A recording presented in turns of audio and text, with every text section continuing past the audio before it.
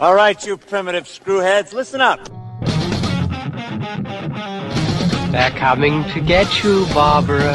I ate his liver with some fava beans and a nice Chianti. Here's Johnny. Vanity. Definitely my favorite sin. I am the devil, and I am here to do the devil's work. The power of Christ compels you. This is my boomstick. What's your favorite scary movie?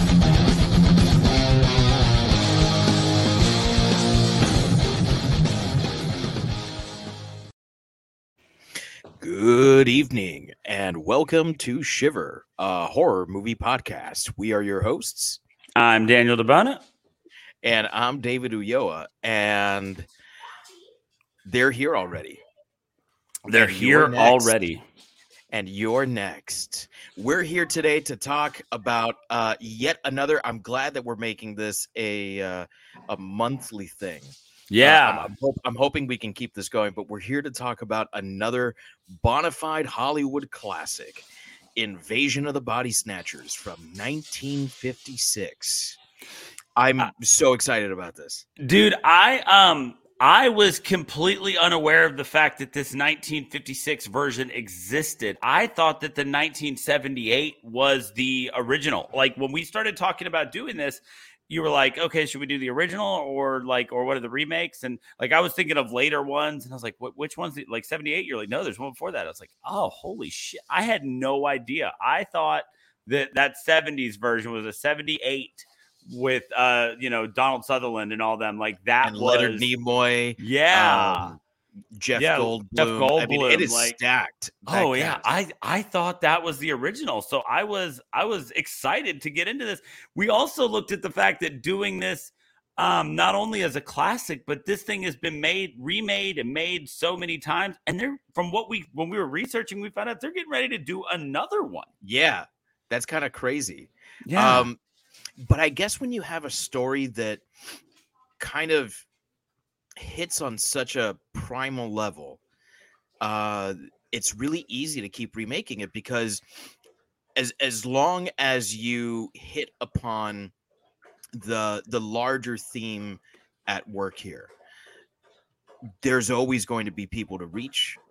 Right. And you could always make it fresh in the same way that it was made fresh in the 70s and again in the 90s and again in the late 2000s. I'm okay with these remakes. The only one I think really lives up to the original is the 1978 remake. But there's something about that 90s one, green screen aside, there's something about that 90s one. Can't say I'm a huge fan about that 2007 one, The Invasion. Yeah, didn't like that one that much. The ABC show in like the early 2000s tried. I mean, they tried. It seemed like they had big dreams of it being something, and it just didn't seem to play out well. One of my favorite remakes of this is one of the ones that's not even a straight up remake, and that's At World's End. I mean, is essentially is essentially an homage to Invasion of the Body Snatchers, right? But they knocked that one out of the park. Yeah, man. Anything that those guys touch is just gold. Yeah, it's funny, and it's also a really good homage to the genre that it's satirizing as well, because Shaun of the Dead is a fantastic zombie movie on top of being really funny. Right. And Hot Fuzz is a really great police thriller. Yes, it is. Yeah, that's Nick Frost and Simon Pegg. Like they get it, man. Like they understand like how homage and satire work. But yeah, so like I said, just when we're looking at the remakes of that, At World's End, I think was a great send up to this movie. Absolutely. So one of the other things that we get with Invasion of the Body Snatchers, and it's not the one that kind of sparks this, but it is definitely one of the movies that I think cements this, which is the shift in horror from the gothic to the science fiction. And this is something that you see even in Universal Monsters, which were, clearly very, gothic horror.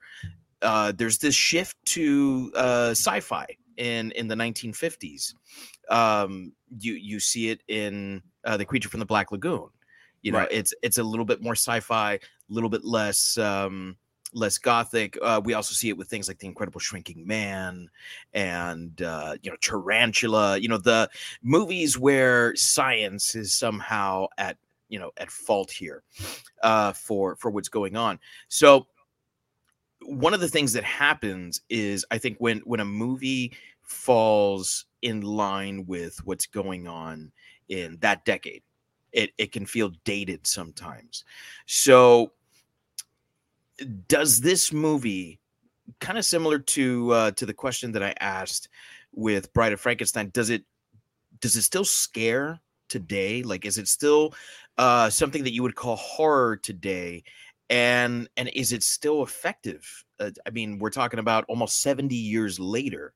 Is it still an effective horror movie? So, like I said, this was my first time seeing this original one, and you always, you gotta remember the time and place when you go to watch it. But as far as it still being scary, there are some genuinely horrifying moments in this movie, a lot of which stem from this idea of just a whole town being against you, which is a scary thought. It's amazing that you kind of go back, and this movie's pretty special effects light. I mean, they really, there's not, they light a pot. They light a couple of the pods on fire with a road flare at one time. That's really like elaborate as special effects get.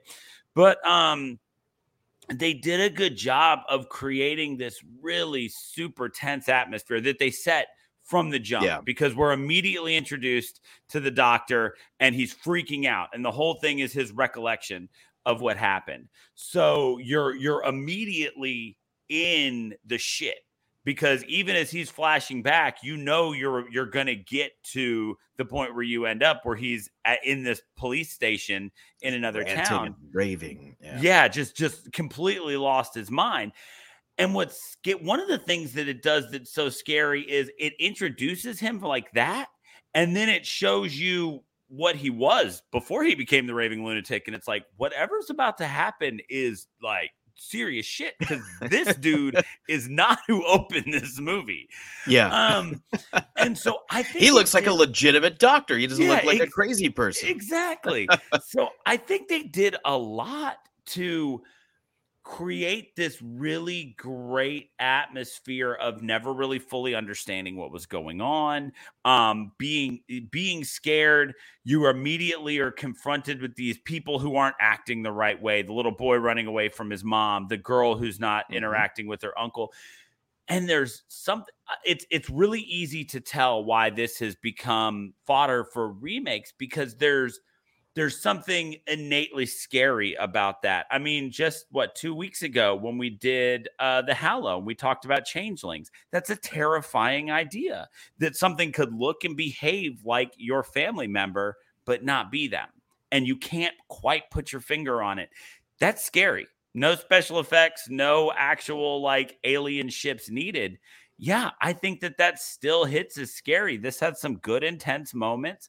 I think that the message really rings clear on the fact that this could, that this is a terrifying situation. And I think that this still goes all out. I agree, and I think a lot of that, the atmosphere that you mentioned has to do with the fact that Don Siegel, who is, I think, a criminally underrated director. Oh, dude made Dirty Harry and Escape from Alcatraz. Like, come on. this guy's like a fucking badass. Yeah. He made a couple movies with Clint Eastwood, and they were all fucking amazing. Yeah. So he creates an atmosphere here using classic film noir style techniques. It's a lot of light play, dark and light, and the casting of shadows. There's high contrast going on here, and the really interesting thing is how he's able to make this all seem like a dream. And Yeah. and it has few movies have such an authentic dream-like quality to them as this does. There's a couple of others that come to mind, but what really interests me is that this was never intended to be a flashback movie. The sequence at the beginning and the sequence at the end were filmed after the movie was shot, edited, and screened for audience. Interesting. Yeah, the studio, Allied Artists, did not like the rather pessimistic ending. It ended with him on the bridge shouting, "They're here already, you're next, you're next." And that's where it ends. Right, as opposed to the hugely optimistic ending we got of him standing there shaking his head. Don Siegel didn't want that ending. The producer of the movie, I forget his name, he didn't want that ending, but the studio insisted upon it. And yet, even though the movie was not intended to be told in flashback, it still has that rather dreamlike quality that flashback movies tend to have sometimes. You know, you look back on events and they're not quite exactly the way that they seem, which is why there's a couple inconsistencies there where even though he's telling the story, we can see that, like for example, like what's going on, like behind closed doors, where he clearly couldn't see where he something wouldn't happening. be able to tell what happened, right? And that's why, because it was never intended to be a POV flashback thing. Okay. So that's like one really interesting quality that I think this movie has, which continues to be really effective, is it's kind of like a nightmare. It feels like a nightmare as it's playing out. And the fact that they can't go to sleep makes this even more of a nightmare, right? It's very similar to A Nightmare on Elm Street. You know, that's another movie that has a really dreamlike quality, whether what we're seeing is in the dream world or in the real world. And a lot of that has to do with that meta crossing over that we know Wes Craven loves so much. Right. So I do think it's really effective because of that, because dreams still plague us. And our dreams oftentimes are timeless. We don't have our dreams set in any one particular time. A knight in shining armor can just as quickly walk into our dream and say some random shit like, "Did you put the laundry in?" and walk away as a UFO comes in and out comes fucking Astro from the Jetsons. Right. And our dreams have that ability to kind of transcend time. And this movie does do that. It feels timeless. Like, it very clearly looks like it's set in the 50s, but it could very well be today. Yeah, and that is a thing. You're absolutely right. Like, this movie never felt dated, right? Like, visually, you're right. Obviously, this is the 50s, but the rest of it didn't feel old. Like, it didn't feel like it was 70, you know? Like, I agree with that 100%. Yeah. And the fear of losing your humanity is I think a very primal thing. It's something that we're all afraid of, right? You know, getting, whether it's getting caught up in our own lives and forgetting to actually live, or whether it's getting swept up in the moment of whatever that moment might be. You know, that sort of mob mentality thinking, right? Or whether it's falling prey to a movement. There's a lot here that is still relevant today. McCarthyism may be an icon of the 50s, right? But McCarthyism exists in different ways today. Well, and there was a line that I wrote down. He specifically addresses it. You know, he says, "I've watched many people as their humanity slips away. It just usually happens slowly. It's not until we have to fight for it. It's not until we have to fight for it that we understand that we were ever losing it."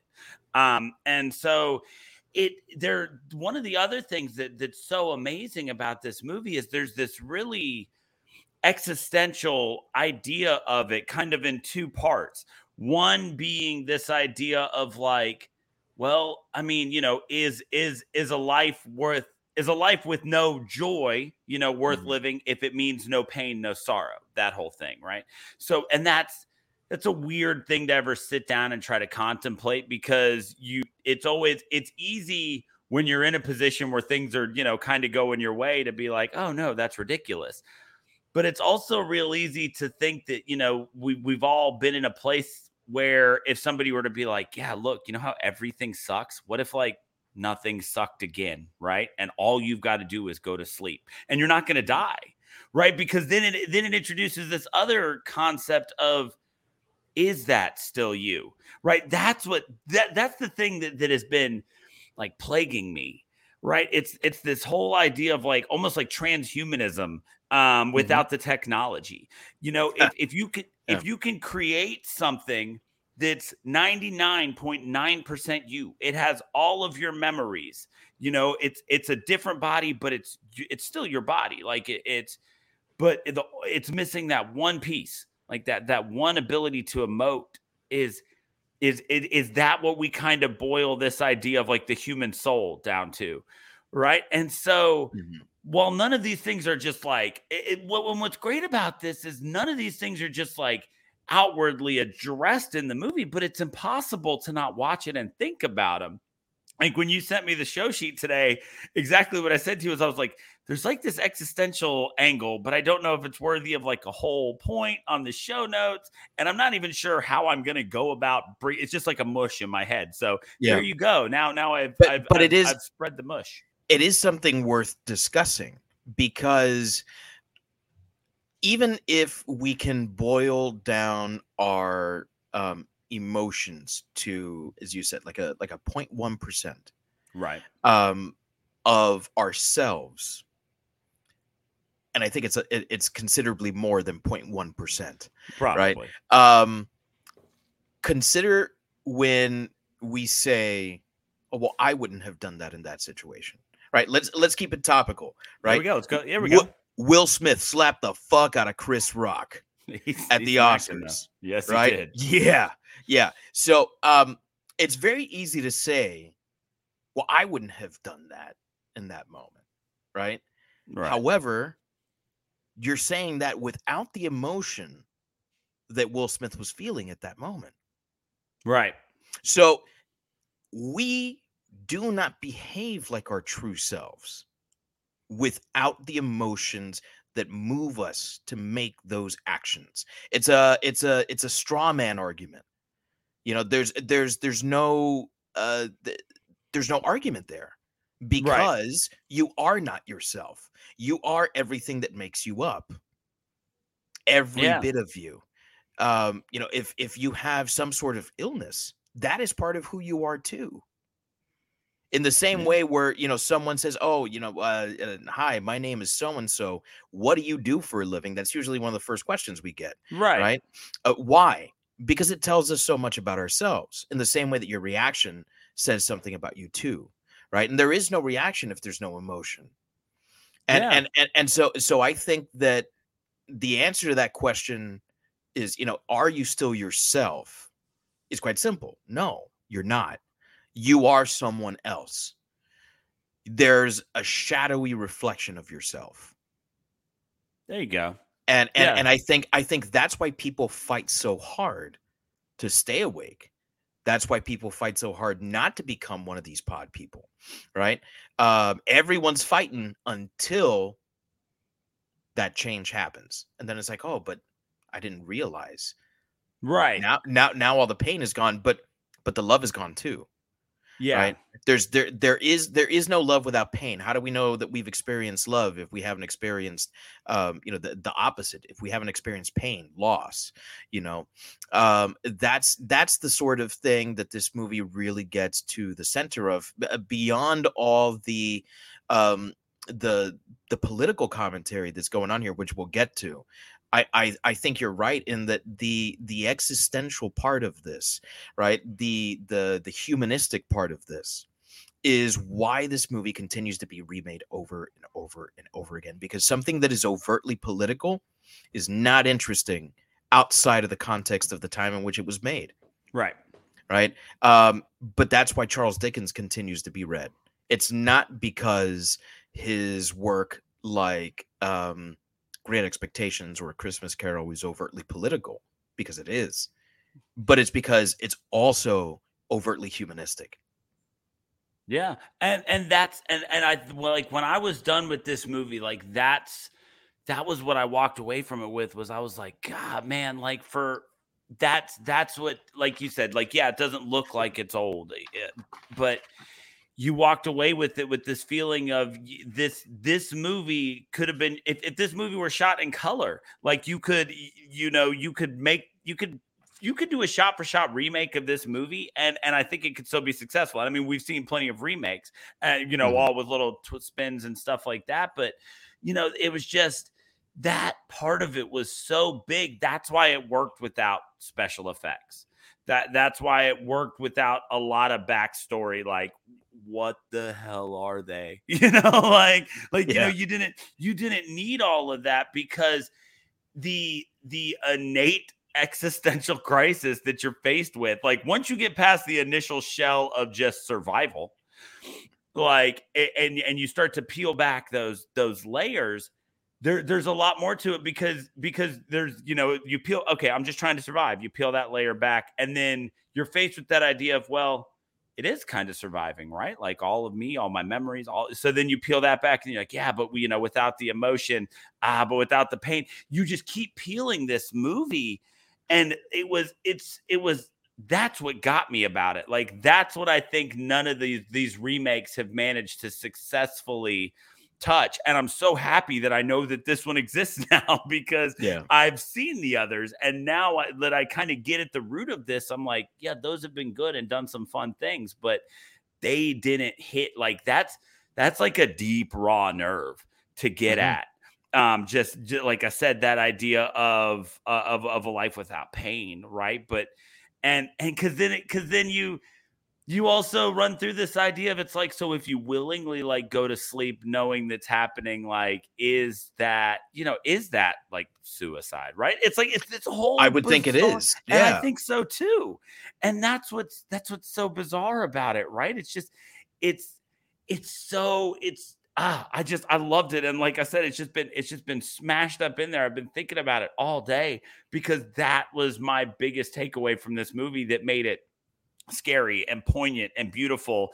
And we watch this guy slowly lose everything while just trying to hang on to that one thing he has left. Like by the end of this movie, all he has left is the fact that he still has emotion, that he still has a soul, his humanity. His humanity. That's it. That's the only thing this man has left. And you watch it slowly all getting taken from him, and it's just incredible. It's something that we've talked about horror movies that have done that on different scales for so long, and to see it done so simplistically but so beautifully was incredible to me. Can't agree more. So when we're looking at, just kind of as this movie comes together and the story starts taking place, and you've got all these people saying, my uncle's not my uncle, my mom's not my mom, I don't know what's going on, I can't even explain it. So we finally get introduced to a psychiatrist, and what he says is that they're having an epidemic of mass hysteria.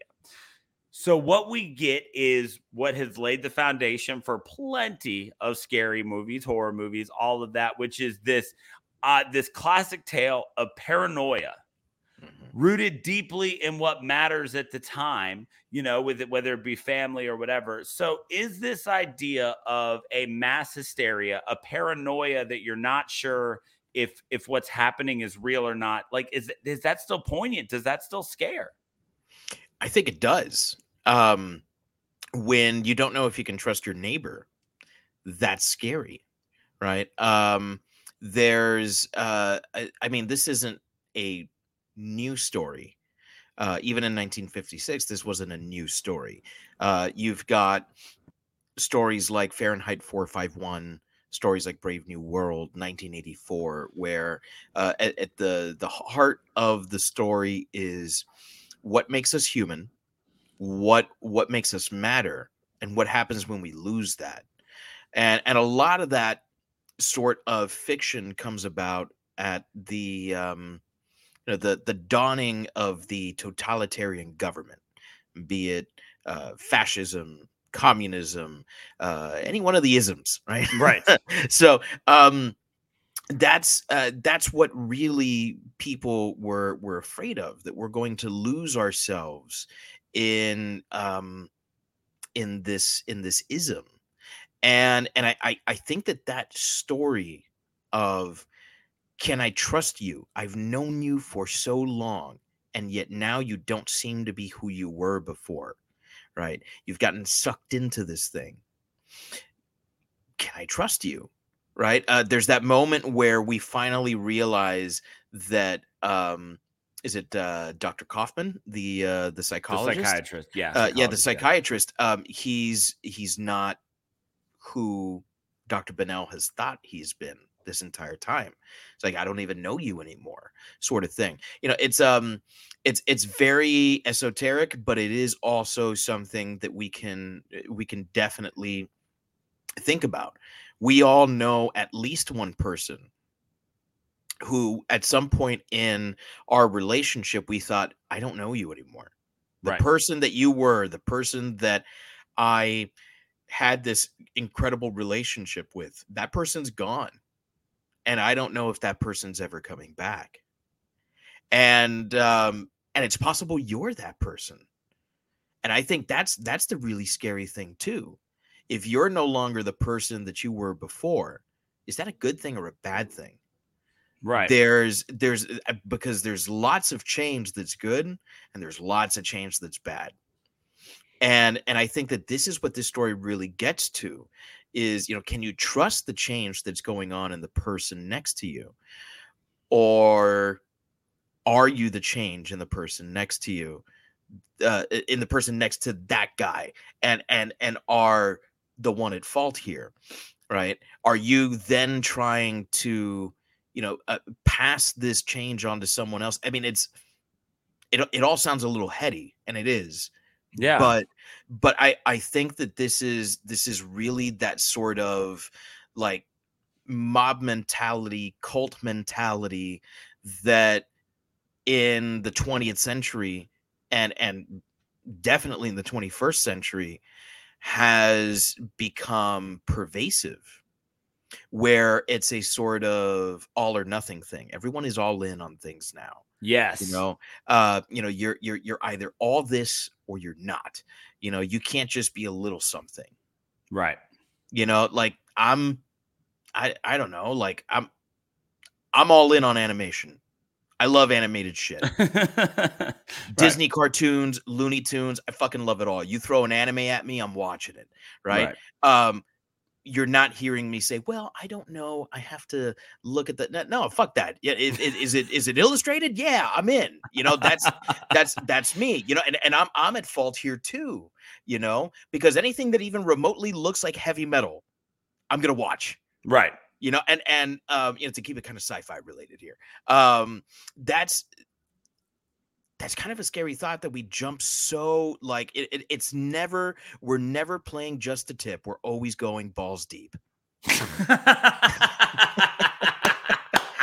and sometimes you want to wade into the pool. You don't want to just cannonball and completely submerge yourself. But we get so excited. And that's kind of like the human condition, is for us to get excited about new things that do in fact excite us. Like, hey, have you heard about our Lord and Savior Cthulhu? We want to invite people in on this new thing that we've just discovered, and that's the scary aspect of it, is that sometimes we don't realize until it's much too late that we're way in over our heads. And then what do? You can't do anything about it at that point. You're so far deep that the only way to get out of this hole is to keep digging. Yeah.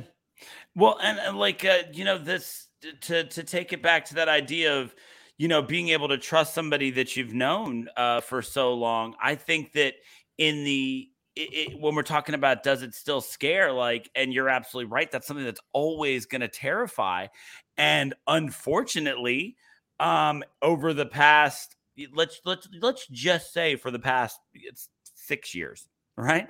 We've been faced with plenty of opportunities where you have suddenly been face to face with somebody and realized that you didn't really know them, right? The truest self shows in times of tragedy. And so we've become, like I said, in the past 6 years, we've had so many opportunities for people to show their truest selves. And even if it's not becoming, a pod person, right? It's just, oh, okay, so that's where your emotions took you. And turns out I don't really know who you are, and probably we're not friends anymore, right? And we're fortunate / unfortunate enough to have social media where everybody's always shouting all of these things all the time, right? And so they can't control it. Yeah, they can't. It's just there all the time. And so the best thing is it seems like the dumber they fucking are, the louder they shout. Yes. And so it's not even about what's interesting is how short the line is between a movie like this, which is, can I trust you because you're not actually the person who I knew, right? Like you're actually somebody different. And then the line of, can I trust you because the person I knew wasn't actually you, right? Like they're mirror images of each other. Whereas in this movie, you don't know if you can trust your uncle because it's not him. It just seems a lot like him, but it's not him. Whereas, if a man is lynched in the streets and somebody starts running their mouth about, whatever they feel about it, and somehow it's the person's fault, right? Then you're like, whoa. So it turns out the person that I've known and that I've been associating with for however many years, that was the one that's not actually you. And so now we're face to face with the fact that we can't trust people because we're meeting who they actually are. And that's a weird, like, two sides of the same coin type thing that we're faced with this movie. And like I said, just a very short line to draw between what this was getting across in the 50s and what we're facing now, because we're always inundated with this 24-hour news cycle and all these things that are always happening. Like we're just everybody, opinions and assholes, right? Everybody's got them. They all stink.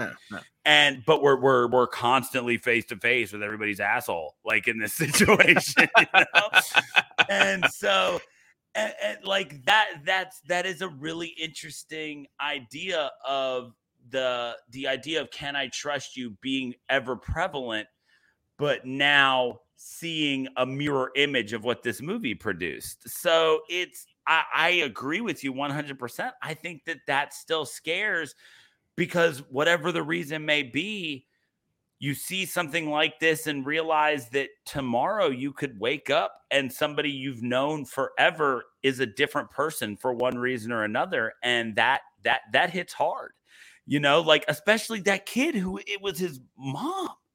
Yeah. Right. Or the girl that it was her uncle. And she said, he's been a father to me since I was a child, since I was a baby. Like that's scary. That's never going to not be scary. Like at the core of everything human is this idea of family and belonging to a tribe. And when suddenly you're on the outside looking in for one reason or another, that's horrifying. Absolutely. I think it's the most horrifying aspect of the movie. Our good friend, my friend and yours, Frank Kowalski, welcome back, Frank, says, when I watched this movie for the first time, I watched it with my grandfather. He pointed out how the mass hysteria relates to the Red Scare and how in the 50s he thought everyone was a commie. And we are going to get into the Red Scare aspect of this because it is a major aspect of this movie, regardless of what Don Siegel, the director, or Kevin McCarthy, the actor that plays Miles Bennell, despite what they say, I mean, the DNA is there, and you have to view things in context, Right? And the context is certainly there. One of the other things that I want to comment on before we move on from the story is when the town is finally almost completely turned and all we have is Miles and Becky and they're running away and they sound the klaxon alarm, right? Yeah. Throughout the town. That is one of the most horrifying sounds I have ever heard in a movie. I do believe that the screech that the pod people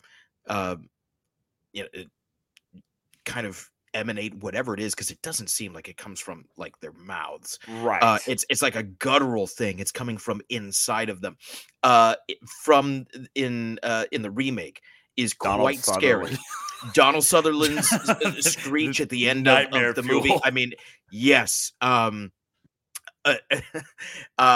What's more nightmare fuel, the Donald Sutherland screech at the end or the man dog? Oh God, the man dog. Oh yeah, that's horrifying too. Yeah, that's pretty bad.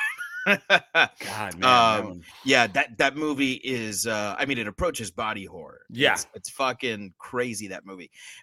Even so, I think that klaxon alarm in the movie, which we all know is it's a bomb. It's a bomb alarm, right? That's what it was for. It was for nuclear bombs.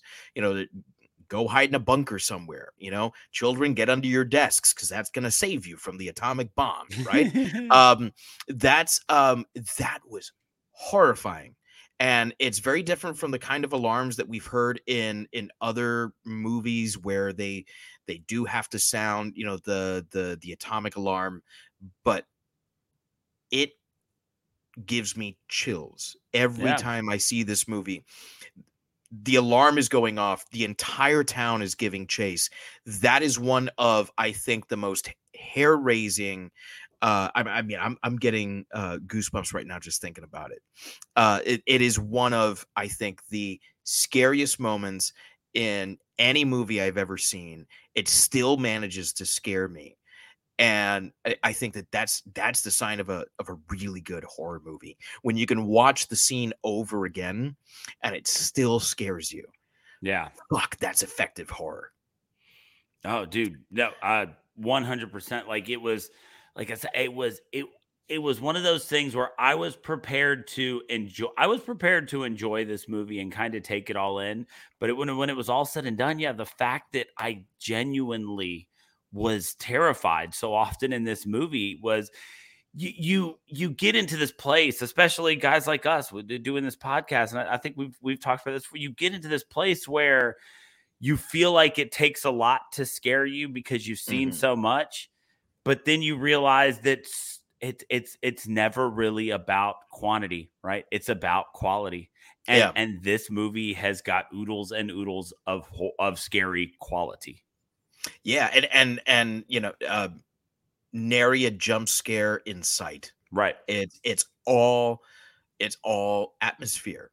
And it's that feeling that you get down in your stomach of what would I do in that situation? Right. That's I think the truly terrifying thing is that it makes you think.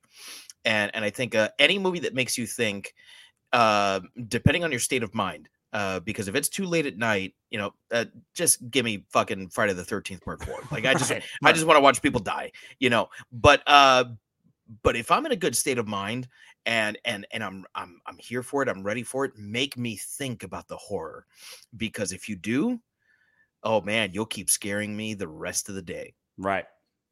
And I think a lot of what contributes to that is both the setting and the people that inhabit this town, right? So Santa Mira is infamous, I guess we could say, in the realm of science fiction horror, because for those of us not aware, Elliot Taylor in E.T. lived in Santa Mira. Right. Now, this is a fictional town, but this movie was so influential that plenty of science fiction stories have drawn their characters into this world. One of my favorite underdog horror movies, The Season of the Witch, right? Halloween 3. Yeah. I was like, Nick Cage? No, got it. No, Halloween 3, Season of the Witch. No, and not George Romero's Season of the Witch either, which is actually about witches. No, the third Halloween movie, the redheaded stepchild of the Halloween franchise, right? Dr. Dan Chalice, played by the incomparable Tom Atkins. All of this takes place in Santa Mira. This is where the druids are doing their, dark science magic with the silver shamrock masks that are going to, kill all these children on Halloween. It's I right remember there in that. Santa I just Mira. don't remember that it was Santa Mira. Yeah, it is. So, like, this is the influence that Santa Mira in Invasion of the Body Snatchers has on the science fiction and horror world. The Dark Tower has, which I've never read, but I found this out today, has one book that takes place in Santa Mira. Oh, well, I read the first one just a week ago. Haven't made well, it I think it's like, I don't know, maybe book number 14 or 37 in the series. Well, by 8, they're all 5 books thick anyway, so the numbers don't matter. So these characters, right, that are hunting down Miles and Becky, I mean, they are the ones that really make this city come to life, that really make this story come to life. So, how does Santa Mira work as a setting for you, right? And how convincing are its residents? So, and I know that part of this is because it just boils down to the fact that it's black and white, right? But I kept getting, and this is, stick with me here, I kept getting Pleasantville vibes, right? Because absolutely, it's not only that it's just in black and white, but it's also that it's this picturesque town and everybody's doing exactly what they're supposed to be doing, right? At one point in the beginning, he looks out the window. He's like, yep, there's Dr. So-and-so or taking his secretary out to lunch. And here's this person doing that. It's Truman Show-esque, right? Like this town is so just satiated in what it is that you can just look out the window and everybody you see, you know where they're going because they do the same thing every day because they're all playing a role. And what's weird about that is this idea that he says this before he realizes that they are pod people and they quite literally are just playing roles.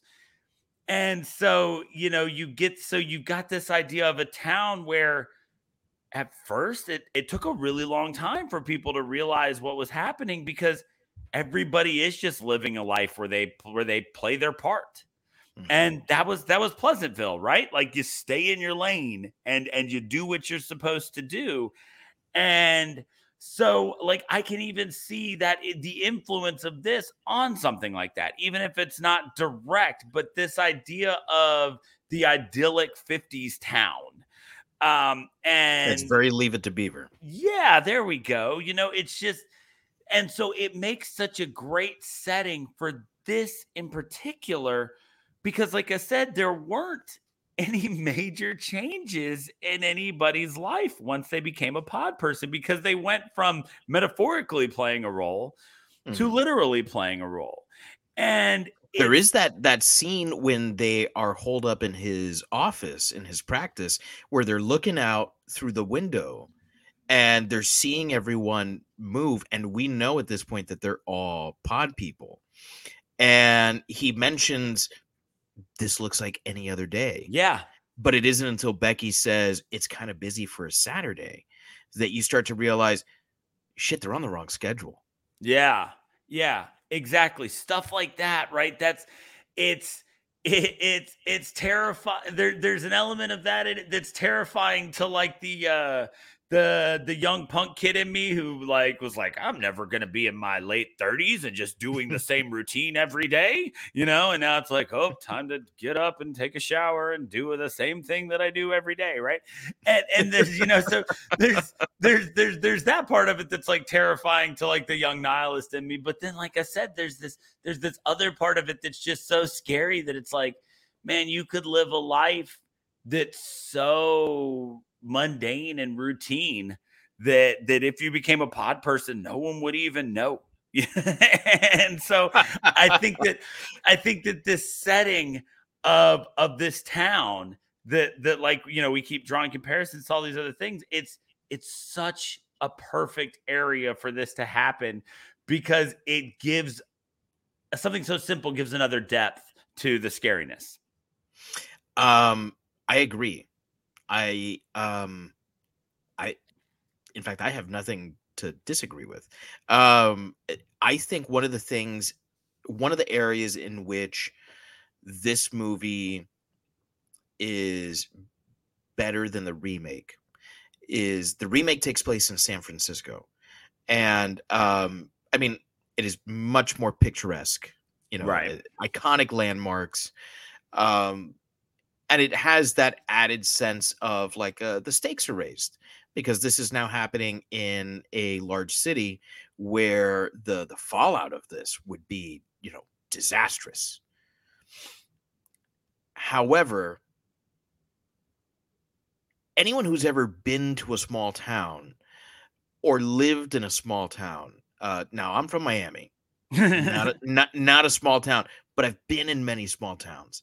My parents used to take my siblings and I on vacation every summer, and they had an RV, and we would drive through everywhere in the country.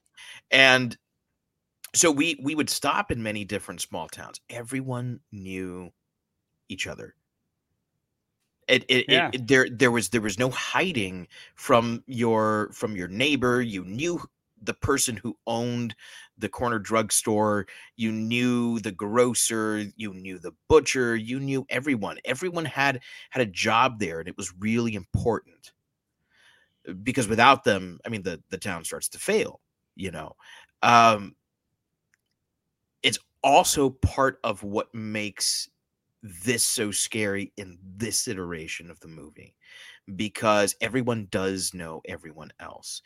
And when you do know someone that well and you still quite can't figure out whether they're a pod person, that's kind of scary. Yeah. And when you're all looking at each other, because it is part of the human condition to be nosy, right? When I walk down my street, I'm looking at my neighbor's windows. and I don't think I'm a particularly perverted person. Just normal amount of perverted. Right. Just, you know, socially acceptable levels of. But if your window's open, I'm looking in. Why? Oh yeah, I go for runs. Yeah, it's like I go for runs and I'm like, oh look at what they're watching. You know?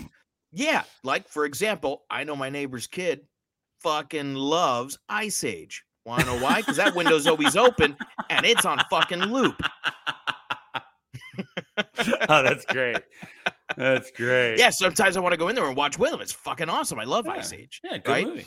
So that's one of the things that I think really works about this. The fact that Santa Mira is a small town and not some huge city like San Francisco. I think that's an element of the horror that works for it because you know everyone, right? Right. There's not a single fucking person that Miles didn't know by name. Yeah. And that's scary. Right. When you look at San Francisco, it's easy to be like, oh, well, if there were an invasion, you know, and it's the home and the homeless people that are there, it would be easy for them to be different and nobody know because people don't know them on the streets. And so you're right. That idea of everybody knows you and you still got to pass. That's scary. That scene where Miles and Becky, and I just spoke about the alarm, right? But the scene where Miles and Becky come out of his office and they have to pretend to be pod people is absolutely terrifying. Yes. It's so scary.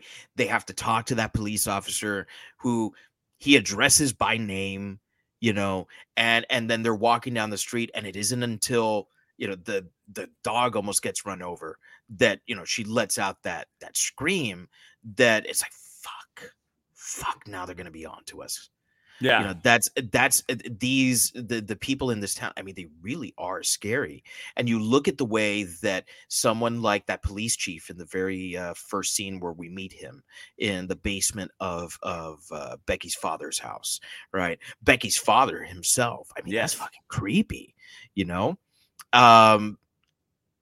This, I think, is part of what makes the movie work so well, because we have characters that we're also familiar with, who we end up associating with this movie are the people that we know on a personal level, and we start questioning, how well do I know this person?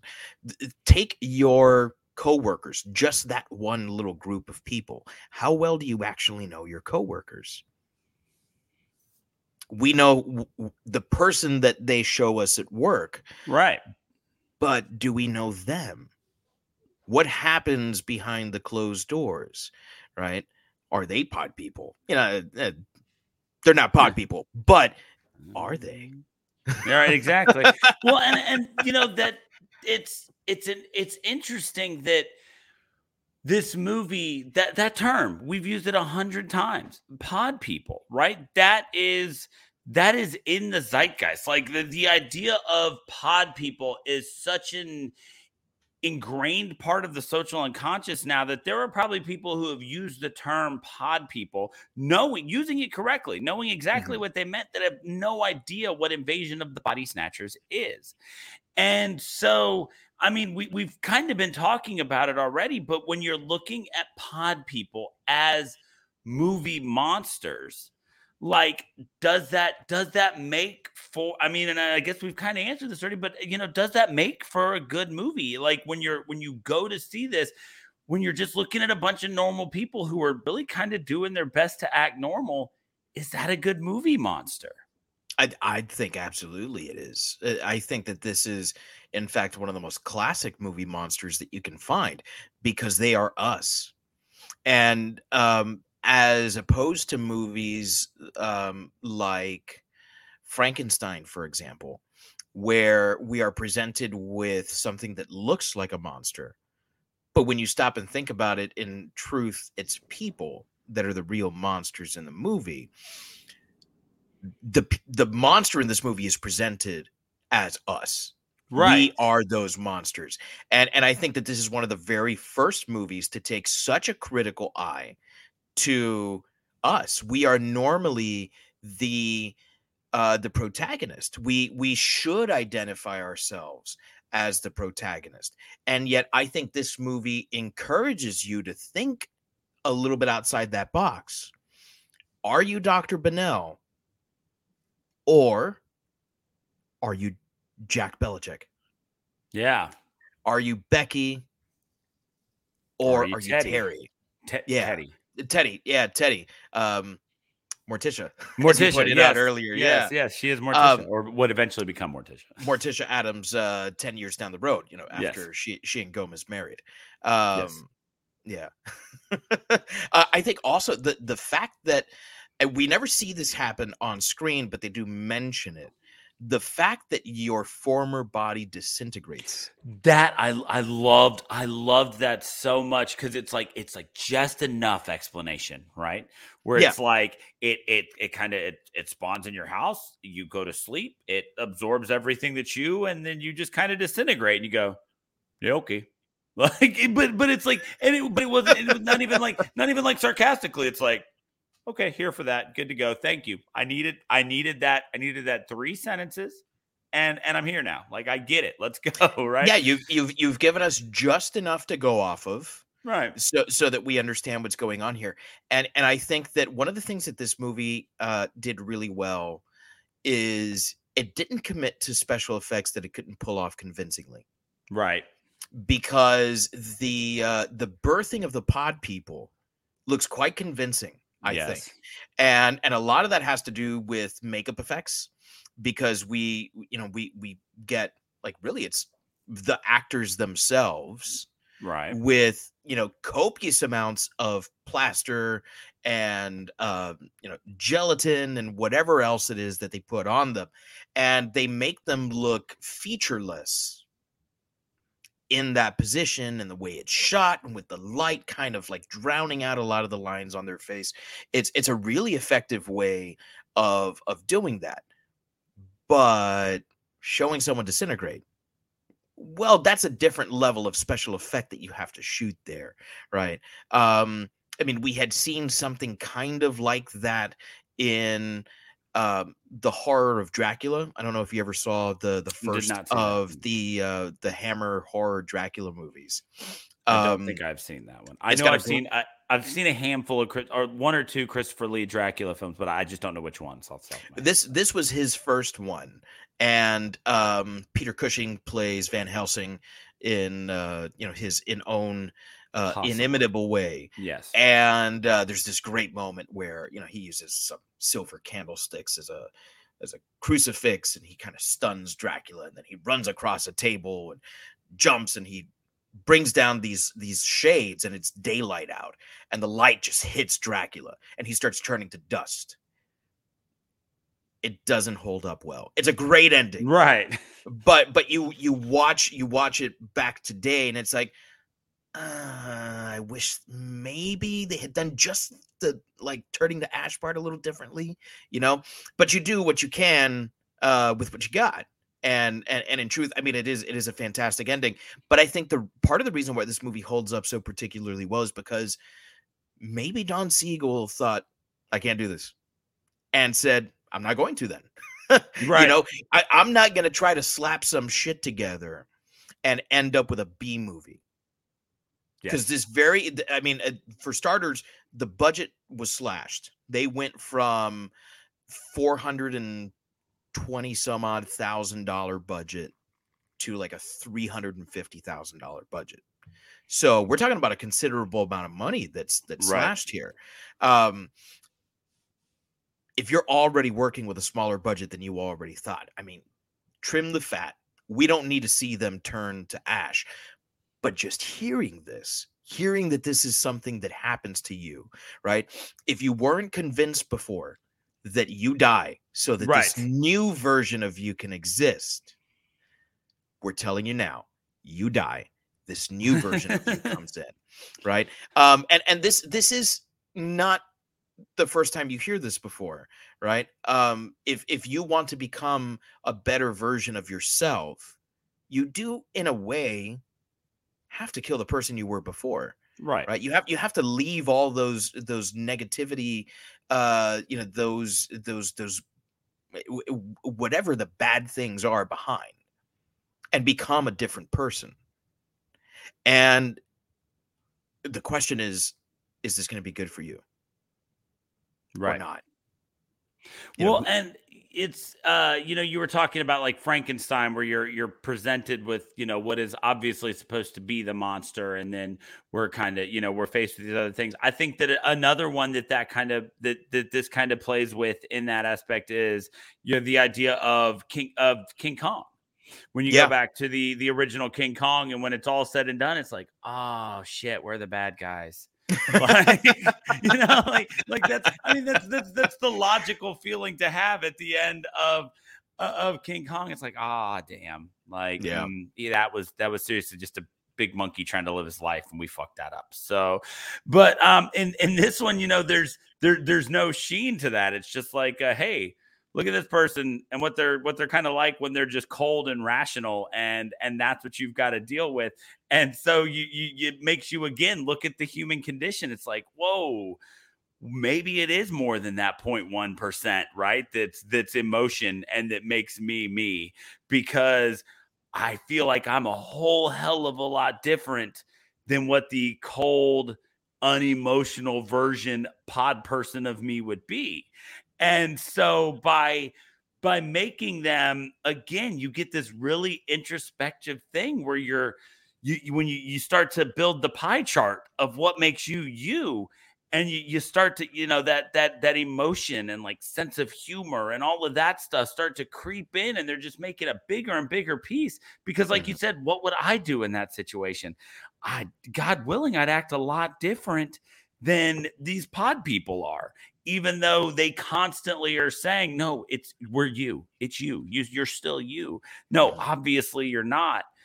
But the constant affirmation that they are the same people really makes you look at the human condition as the terrifying aspect of this movie, which I think makes the pod people an extraordinarily effective movie monster. And the pod people, what they mean, and this moves into, I think, the final topic we're going to touch upon before we go into ratings.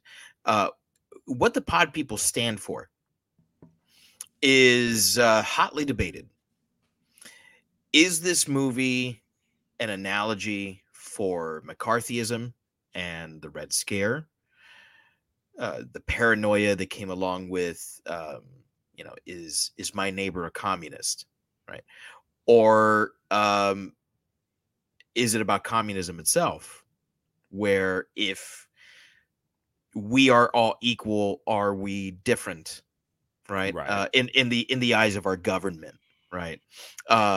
There's such an importance placed on the individual, on the self in America, right? It's part of our rights here, your individual rights.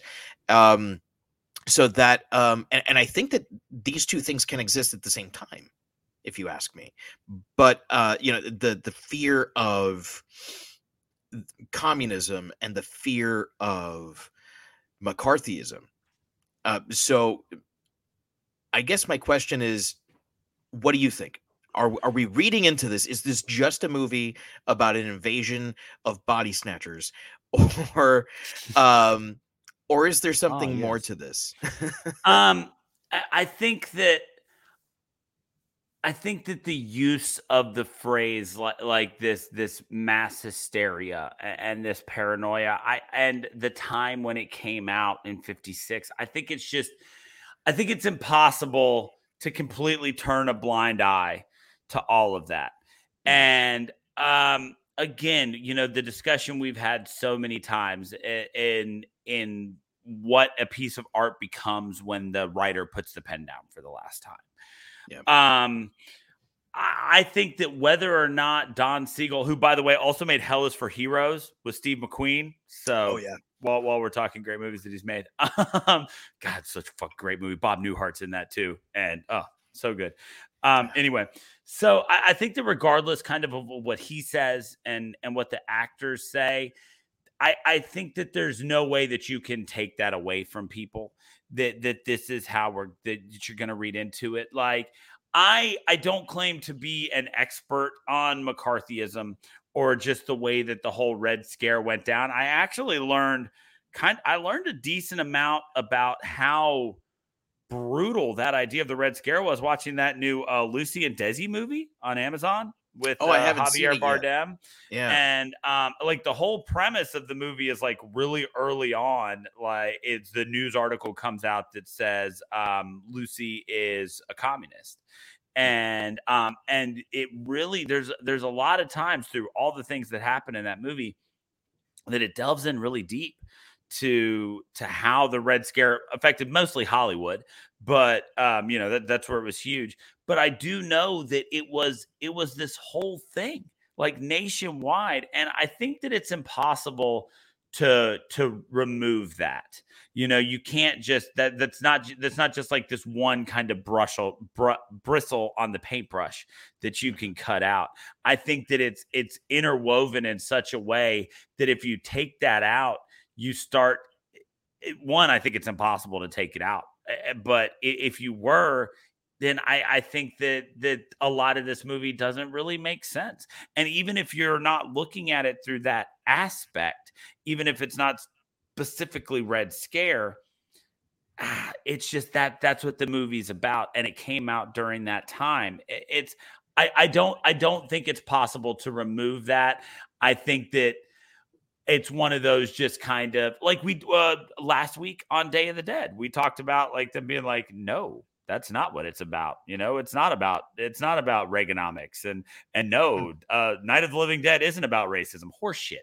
I don't care. I don't care if you created it, wrote it, directed it, starred in it, and you own the only copy. No one's ever going to tell me that Night of the Living Dead's not about racism. Yeah, right? I'm going to tell you what it's about. Exactly. Mr. Writer Stir. That's where I stand with this. Like, no one's ever going to convince me that this is not about the Red Scare, because it's inescapable. Down to the fact that in that scene when they realize, oh, it's normal, but it's busy for a Saturday, and then it's like, then you just get this thing where everybody just like perfectly, like little ants, all walk to the town square, and so a couple of words are said, and then they all just they all set off doing what they're supposed to do, and it's this hive mind idea of what the American idea of what made communism terrifying at the time was that there was no you. You were just a cog in the machine. And so I think that it's impossible to remove that and say that that's not what it's about.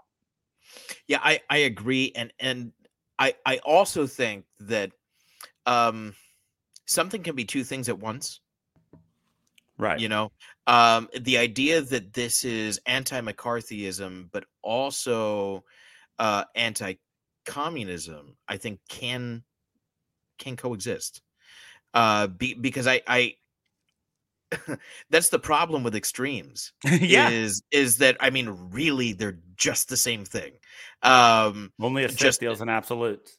Exactly. Yeah. Let's to keep it sci-fi. Right? Yes.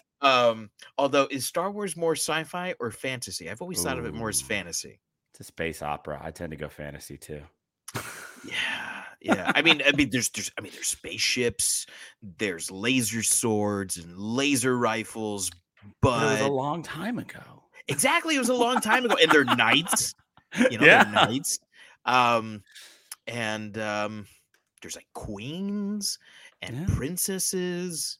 I'm going fantasy here because if the Force ain't magic, all right, and if Obi-Wan is like ain't some Gandalf style wizard, I don't know what the fuck he is. There we go.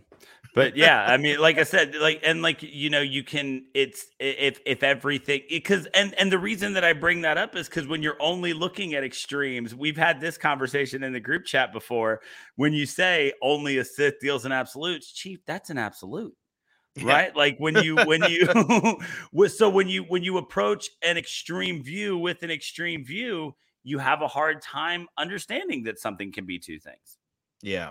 And I think that this movie is that, it's a condemnation of McCarthyism. And, for those of us who are maybe aware of the term McCarthyism, but not 100% certain on what McCarthyism is, in the 1950s, the Cold War was just getting started. Russia was the new bad guy, as it is today. And we were really afraid that communism was going to get strong footing all over the world, right? The domino effect. You always hear about the domino effect in your American history class, right? It's why we went to Korea. It's why we went to Nam. We were afraid that it was going to come here, that the Russians were sending sleeper cells and that they were going to awaken and take over our local government and then state government and then even on the highest level. And so Senator Joseph McCarthy, fine, upstanding senator that he was, basically decided, hey, y'all are going to out the people that you think are behaving in un-American ways, right? And there was the House Un-American Actions Committee, and HUAC, they called it. And basically everyone was spying on one another. Yeah. And taking notes and very afraid. He created maybe the largest mass hysteria that this country has ever seen. And for me, part of the reason why this movie still works so well today is because very recently we had very similar circumstances where if you were not saying the right thing or wearing the right thing, you were seen as un-American. And that's a really scary thought, that I can be called un-American, that I can be called unpatriotic for not believing the same thing that you believe. Yeah. Because isn't that part of what makes America so beautiful, that we can have different beliefs? Right? It's supposed to be, exactly.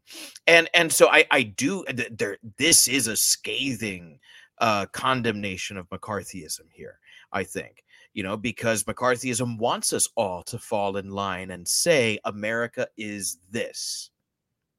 And Miles and Becky represent the opposite of that, right? Jack and Teddy represent the opposite of that until they turn, right? But there's also that, I think, condemnation of communism, where when you are living in a truly communist society, you and the person next to you are exactly the same in good ways and in bad ways, right? Because equality is a great thing. We always hear about equality as this fantastic thing, right? We all want equal rights. But what happens when, to get those equal rights, we have to be exactly the same? Right. And that's a problem too. So I do see this as condemnation of both, because they're both extremes, and it works really well today as well, I think. Without getting into the politics of today, I think it works really well today. It's still relevant because I'm still afraid of certain people that tell me I'm not patriotic, or right, I'm not American if I'm not agreeing with them. So, but before we move on to ratings or anything like that, I have a question for you, as somebody who's seen this movie a couple of times. There was one really glaringly odd thing that happened in this movie, and it was a conversation with Becky. Do they refer to going to Reno as getting a divorce? Or do they refer to getting a divorce as being in Reno? There was this weird conversation, right, about how she came back and she was in Reno, and then he goes oh yeah, I was there 5 months ago. I really wanted it to work. And then she's like, I guess we're in the same situation. He goes, yeah, except for now, you're receiving and I'm giving. Is being in Reno getting a divorce? What was that conversation? I don't know. I think that's one of those things where that's a time capsule. Yeah. Those sort of conversations. I always took it to be as they were two ships passing, in the ocean at night. Right. Didn't even know that the other one was right there. Their whole life has been this series of missed it by that much. It was you're not alone, Kowalski. I was so confused with the Reno talk too. Was it code? I do think that it was partly code.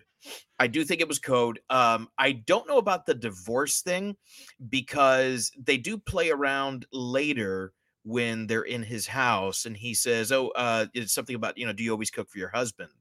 And then she asks something about his wife, right? And he's clearly not married. She's clearly not married. But when his nurse first mentions her, she says, "Why are you interested?" And he says, "My interest in married women is no more," or something like that. So he seems to reference her as being married before finding out she was in Reno, and now they talk like she's not married. So that's a good point too. That's kind of where I was like, okay, so Reno is where divorces happen, apparently. Yeah. Thanks, I think. Thanks, Cat House. I think this might be one of those things where it's when you and I mimic picking up a phone and we do this, right? But our kids do this. But the younger generation does this, right? I think it's that sort of thing where it's just like, when we say hang up the phone, and like your students, my students, even they're like, what? Yeah. What do you mean hang up the phone? No, you used to actually have to hang the phone back up on the holder. It made a noise. That's how people knew how upset you were. Yeah, cling. Now, don't come at me, you young whippersnapper. But yeah, like that was like I said, that part of it was like the one weird moment for me. There was one other thing that I wanted to make sure it wasn't worthy of a whole bullet point or anything, but there is something about the way that movies made in this time were scored that's so fucking cool. Like that Majestic. moment, majestic is probably the right word. Like that moment when Becky first walks in and we just get like that really cool, like it's almost like a string quartet, just kind of like playing in the background, and it rises up and it fades through the conversation and it's there the whole time. It lends to that dream element too that we talked about at the very beginning, right? Like this is the moment, right? They're finally back together, but there's that it's that feel, it's the where all the music is similar, but it's different, but it's that part of the music in a movie from this time is such like it's that warm blanket feel that I think I've talked about sometimes when it comes to like watching a slasher and getting like the grainy feel, like the grindhouse feel. The music in a movie made in this time period is just, it's so warm and fuzzy, and I just love that. And like I said, the first time it really hit me, like during the credits and stuff, it's like, okay, yeah, that's old scary music.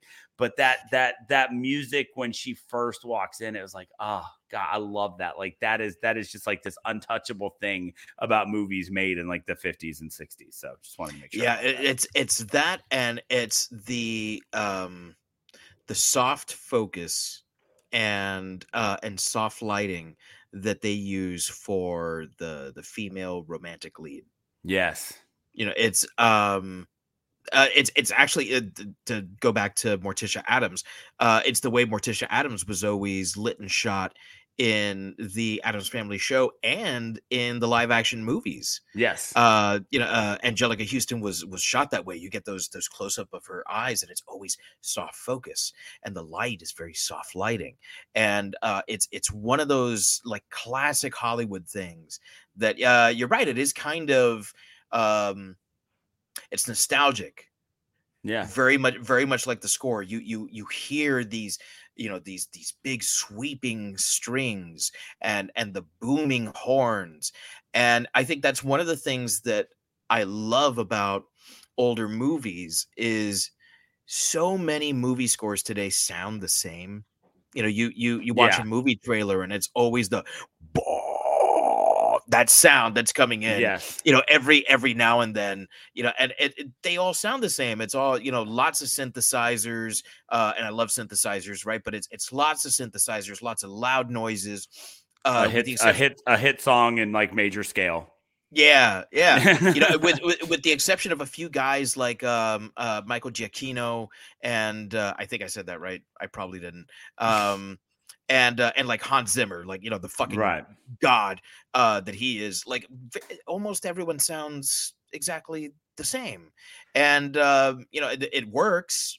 But the days of having different sounding scores are gone. And so when you watch a movie like this, the score really does hit you, and it's like, oh man, that's fucking great. Yeah. And like I said, just that one particular moment, like it was just, I was so sold on that obviously not their first meeting, but the first time we see between them, it's just like that music hits and you're like, oh, okay, yeah, cool. This is a romantic scene. Like I'm ready for this, So, so like I said, just a couple other things I wanted to also time capsule for this. Gas was 27 cents a gallon in this movie. Hoorah! The 1950s, civil rights hadn't been passed. Women still largely weren't working, but gas was 27 But cents. gas was 27 cents. I like whenever anybody's like, I miss the good old days. I'm like, I'm choosing to believe you're only talking about when gas was 27 cents and not all of the other things that we just referenced. Like when you talk about like the days when America was great, I'm just going to assume you're just talking about 27 cents a gallon gas. And for right now, that's the truest you I need to know at this moment because we work together and I need to have a healthy level of professional respect for you. Exactly. Yeah. All right. So it's that time of the show where we have got to rate this movie. So we always like to remind everybody that when we rate a movie, we only rate it against itself. It's not fair to rate a movie from the 50s to something that came out last week. It's not fair to rate a sci-fi atmospheric horror like this against a slasher. So we're only rating it against itself, against Invasion of the Body Snatchers. So we like to come up with a unique rating system for every movie. And this one, there was a very short discussion because classic movie, iconic for what it is. You've got to go with the iconic pick on what to rate it on. And so we're going to go out of a 5 possible seed pods. What do you give Invasion of the Body Snatchers? I mean, this is a 5 for me, man. And it's not just because it's a classic, because I've seen classics that I thought were highly overrated. Gone with the Wind is one of them, you know. And Gone with the Wind is not that much older than this is. I think this is a really effective that much horror longer movie. than this is. Oh boy. I mean, we're talking about 3 times as long as this fucking movie.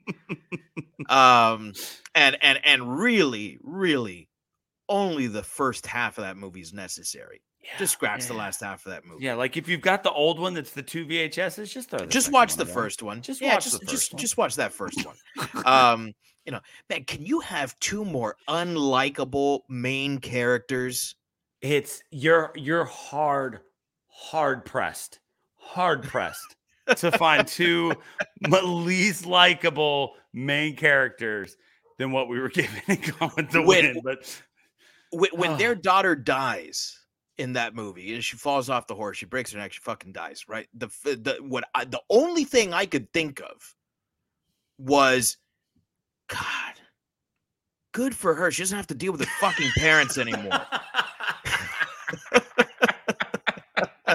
They're just fucking awful. Jeez. Anyway, I mean, there are classics that I think are overrated. There are classics that are not worthy of the title classic. And I think this is classic in every sense. The story works, the characters work, the horror works. It's still scary today when a movie that is 66 years old can be played on your television screen and it scares you and it scares your son. I saw this one with my son. I looked at him. I was like, hey, you can actually watch the movie that we're doing on Shiver this week.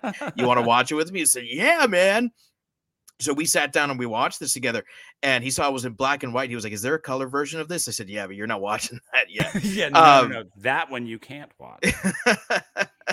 But yeah, it's fucking terrifying. And I think ultimately that's what a scary movie needs to do. It needs to scare you. And this scares you, and it scares you well, and it will continue to scare you time and time again. It's a fucking 5 seed pods for me, man. Yeah.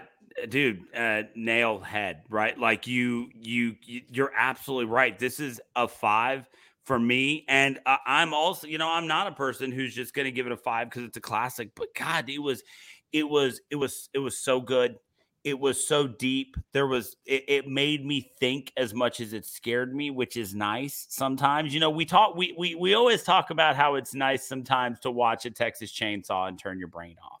Yeah. But at the same time, it's you do that enough, then it's not. And talking about doing that enough, I watched 10 Friday the 13th movies a week ago. Okay. It was nice to have one where I was like, oh shit, there's a lot going on here. Like there are layers, there is atmosphere, there's a smoking hot lead. Like, just all things considered. I mean, she is absolutely gorgeous. Dana Winter, just stunning. Just that perfect classic 50s, 60s beauty. I mean, everybody played their roles well. Like we talked about, the special effects were pushed to the exact right point, no further than they had to be, and they gave us just enough. It's absolutely a 5 for me. This is another one, man, where I was stunned at how much I liked this. I expected to like it. I was stunned at how much I liked it. I'm really glad to hear you say that, man, because whenever there's a really good remake that is special effects heavy and highly respected, I think a lot of times people tend to stop there. Right. They'll be like, okay, well, that was really good. I don't need to see the original. And I think there's so much that's lost there. Because even if the original shit, right, and the remake definitely improved upon the thing, you got to see where the inspiration started. And I think that this is one where this is a rare occasion where the remake lives up to the original. I know I'm in the minority here. I prefer this version to the 1978 version. I love the 78 version. Sometimes I opt to watch that one simply because the cast, like I'm a huge Star Trek fan. So, to see Spock in that movie, I'm all in, right? Who isn't a Jeff Goldblum fan? I mean, he fucking rocks it there. And Donald Sutherland is just like the fucking man in everything. So, I love that movie. But I do think this is the superior movie. And we also have a ranking here from Mr. Frank Kowalski.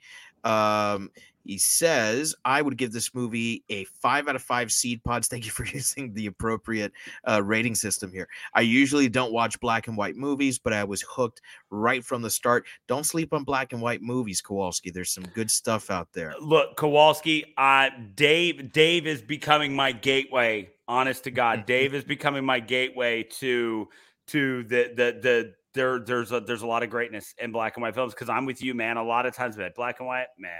But like now, I mean, we're 2 for 2 on the past black and whites being 5 out of 5s, right? So just stick with us, man, because we've got a good formula here, doing a new one at the beginning of the month and a classic at the end. So I doubt this is going to be the last black and white.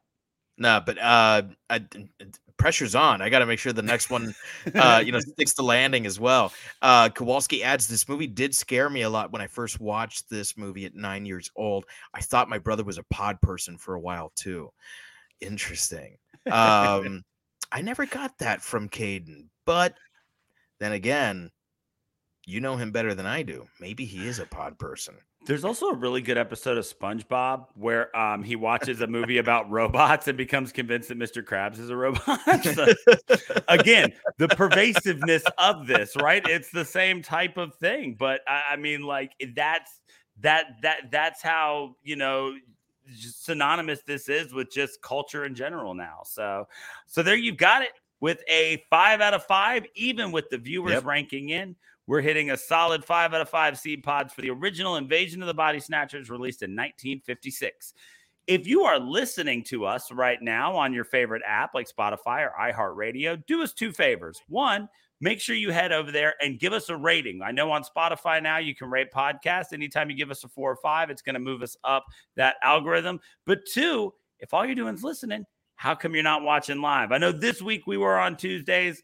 Life gets in the way sometimes, but we are usually on Wednesdays, 9-8 Central. So make sure you check us out. If you're wondering what movie we're going to be doing next, because we actually don't know what movie we're doing next week yet, make sure you follow us on all of our social medias at ShiverPod. By this weekend, we'll have an idea. We'll release a schedule for the month of April and the movies that we're going to have coming out. I've been trying to get the interaction going. We've been gaining some followers. We've been gaining some ground. We're trying to keep that social media moving. We're trying to do much more with it. So if you see something you like, make sure you interact. It's going to help keep us on everybody's timelines. Absolutely. And you can find all of this at geekbro.net, where you can find all the other Geek Bro Network podcasts, shows like Mount Geekmore, shows like What's Up Bro, Seasons of TV podcast, Kick Flicks, Crimacopia, A Dose of Ellie, Comedy Fitness, and the Undisputed Heavyweight Champion. Better let me tell you, with my friend and yours, Ish. And we got to see when we get him back on. I was about to say we're due for an Ish sighting here. Yeah, soon. we're due for an Ish episode. We'll have to. Well, once we make the April calendar, Ish, if you're listening, we're coming for you. We just got to figure out what movie. We'll tell you what April's all about here soon. Yeah. Also, if you head to tpublic.com, you do a search for Geek Bro, you can find merch for all of those shows that we just mentioned, including our merch with our great logo that you can find up here in the corner or on Dave's coffee mug there. I'd like a coffee pot with the Shiver logo on it, though. Last one, sure. Yeah. You can get stickers, T-shirts, pillows. Neri has like pillows of like the shows that he keeps. They do all of that on TeePublic. It's all made to order. If you got some friends, sometimes it's worth it to get in as a group because shipping isn't exactly cheap there.